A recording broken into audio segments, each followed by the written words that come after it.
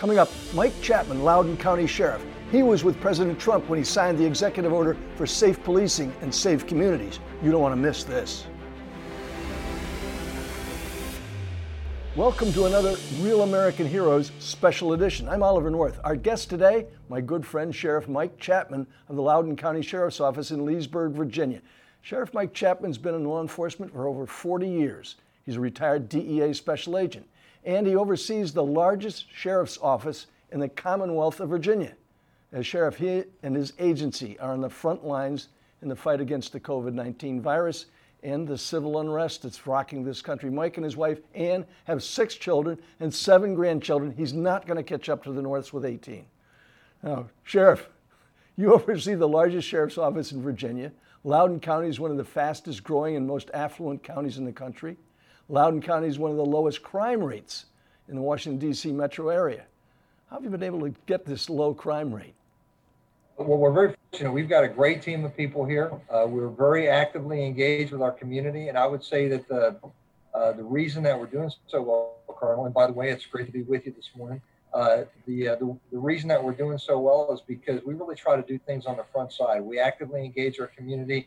We know just about every community group that you could imagine. We've got over 400,000 residents in Loudoun County, and we have a open system where anybody can contact us at any time, express any kind of a concern they may have, or any kind of a complaint they may have, or give us a compliment. And fortunately, we average about 4 to 1 compliments over any concerns or complaints. But I would say the reason that we're able to do so well is because we have top-notch personnel, and we work very closely with our community to provide the services that they need. Look, you've been engaged. I'm not bragging for you, but I'm glad to have you as a friend. You've been very heavily engaged in the White House issues. We've now talking all across the country this demands for police reform, and even protesters demanding that we defund the law officers of America. I don't know what they plan to do if someone calls 911, but what is it that you see we can do as a nation to deal with dignity and respect with law officers? Well, I think one of the main things that we have to make sure that we do is always engage in de-escalation. And it's one of the things that we started very early when I took office here in Loudoun County almost 9 years ago. We were able to really advance a crisis intervention training program and really taught our officers, our deputies, how to de-escalate situations. We found over a period of, say, about 5 or 6 years that just the use of tasers, for example, we went down from 44 the first year that I was a sheriff, down to 17, and down to 11, down to 7, and now we average the use of a taser 4 times or less a year. And I would say that has a lot to do with our communication skills, being able to be out there with the community and just try to do things reasonably. When it comes to escalation of force, we always try to make sure that we follow force escalation appropriate for the situation. And it's always difficult because, as you know, sometimes these things flare up out of nowhere. Things happen very immediately and very quickly.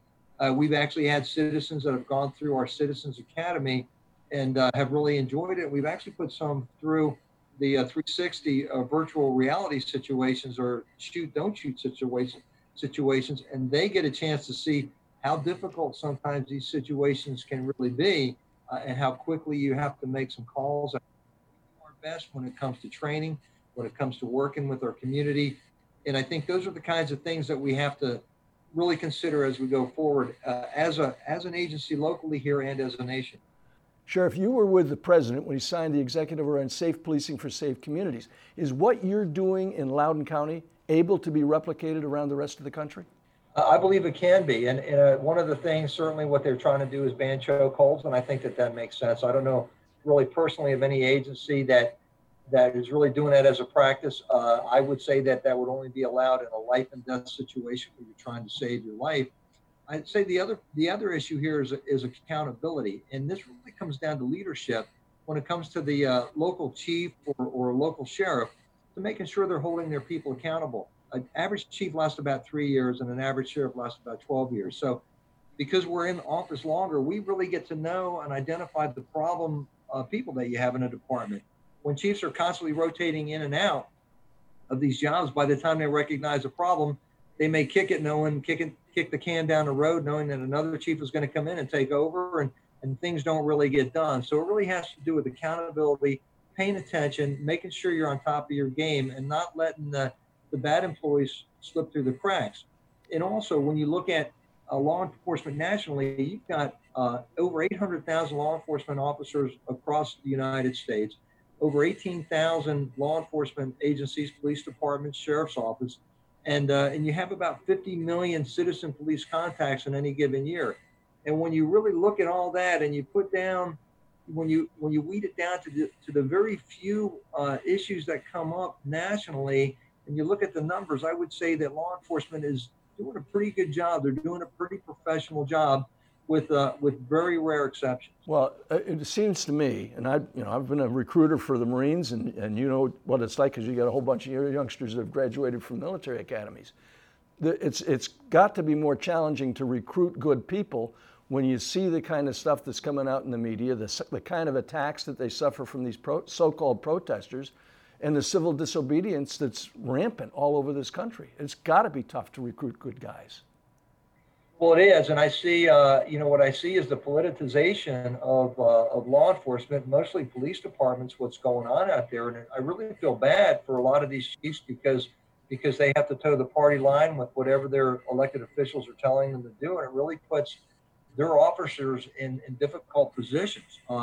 Fortunately for us, answering directly to the public and not having a board that's controlling my messaging or whatever, I respond directly to the public. We're doing pretty well in Loudoun County. In fact, in just over a year, we've actually had over 80 certified law enforcement officers from other departments that have come to us. So we're not having any problem at all recruiting. In fact, our recruiting is getting better. And I think that's because what you're seeing out there is officers not feeling they're getting the support of their chiefs, because what's happening is an over-politicization of what we do. And our job really, Colonel, is to keep the peace, enforce the law, and provide safety. That's what we do. It's that simple. And we got to stay with that mission. Like 50 years from now, when you and I are probably not going to be here, but our great-grandkids will be, and they'll be studying about this extraordinary time in history, what do you want them to know about what you did? Because it's important for the history of this country. Well, I'd like to say, okay, so I took office about 9 years ago, and I would say the sheriff's office was good. It was basic, but it was stagnant.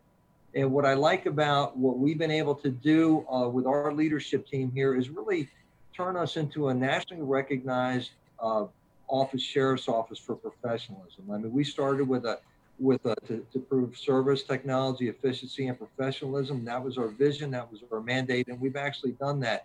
And to be a member of major county sheriffs, on the executive board for them, on the board of directors for national sheriffs, and on the DARE board, all these different things that we're doing gives us national exposure, and it gives us access to what the best practices are nationally, and we incorporate that into what we do. And I'd like to say that we've been able to pull the best things together and really make us a premier law enforcement agency that's nationally recognized. That's what I'd like to be remembered for.